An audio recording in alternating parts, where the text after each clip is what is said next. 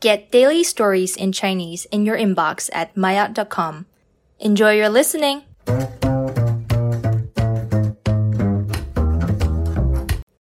maayot 高级，小红书逆风翻盘。疫情3年不仅让小红书用户量大增，而且还让它找到了好的商业化方向。突飞猛进的直播电商业务和面向城市客户的旅游服务，让人们相信小红书在今年不太好的大环境下也能生存下去。虽然很多人在批判小红书只崇尚美好事物的风格，但人喜欢美好事物的天性让它发展得越来越好。在小红书开通直播卖货服务前，很多网友都认为抖音和淘宝等平台已经将直播卖货玩到极致了。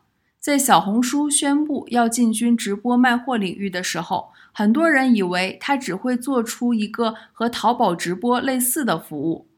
但在没有太多的宣传下，女明星董洁在小红书直播卖货的单场销售额突破了3000万人民币，而董洁卖的东西比淘宝、抖音直播间贵多了。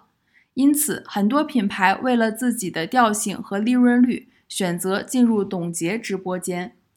小红书直播卖货业务发展得好，主要是因为它的用户都有一定的消费能力和品味。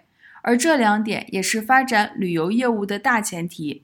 在发现自己的用户特点后，小红书开始尝试和一些城市合作，来为这些城市打广告。只是它的广告以内容为主，而非传统的介绍和低价的吸引。过去2年，在年轻人中流行起来的游寺庙和去淄博吃烧烤，就有小红书的一份功劳。现在为了发展经济，不少城市的文旅局局长都会去小红书了解如何为自己的城市打广告。其实绝大部分人的生活都没有小红书上展示的那么美好，但美好的事物总能给人生活的动力，而这就是小红书能在疫情过程中逆风翻盘的原因吧。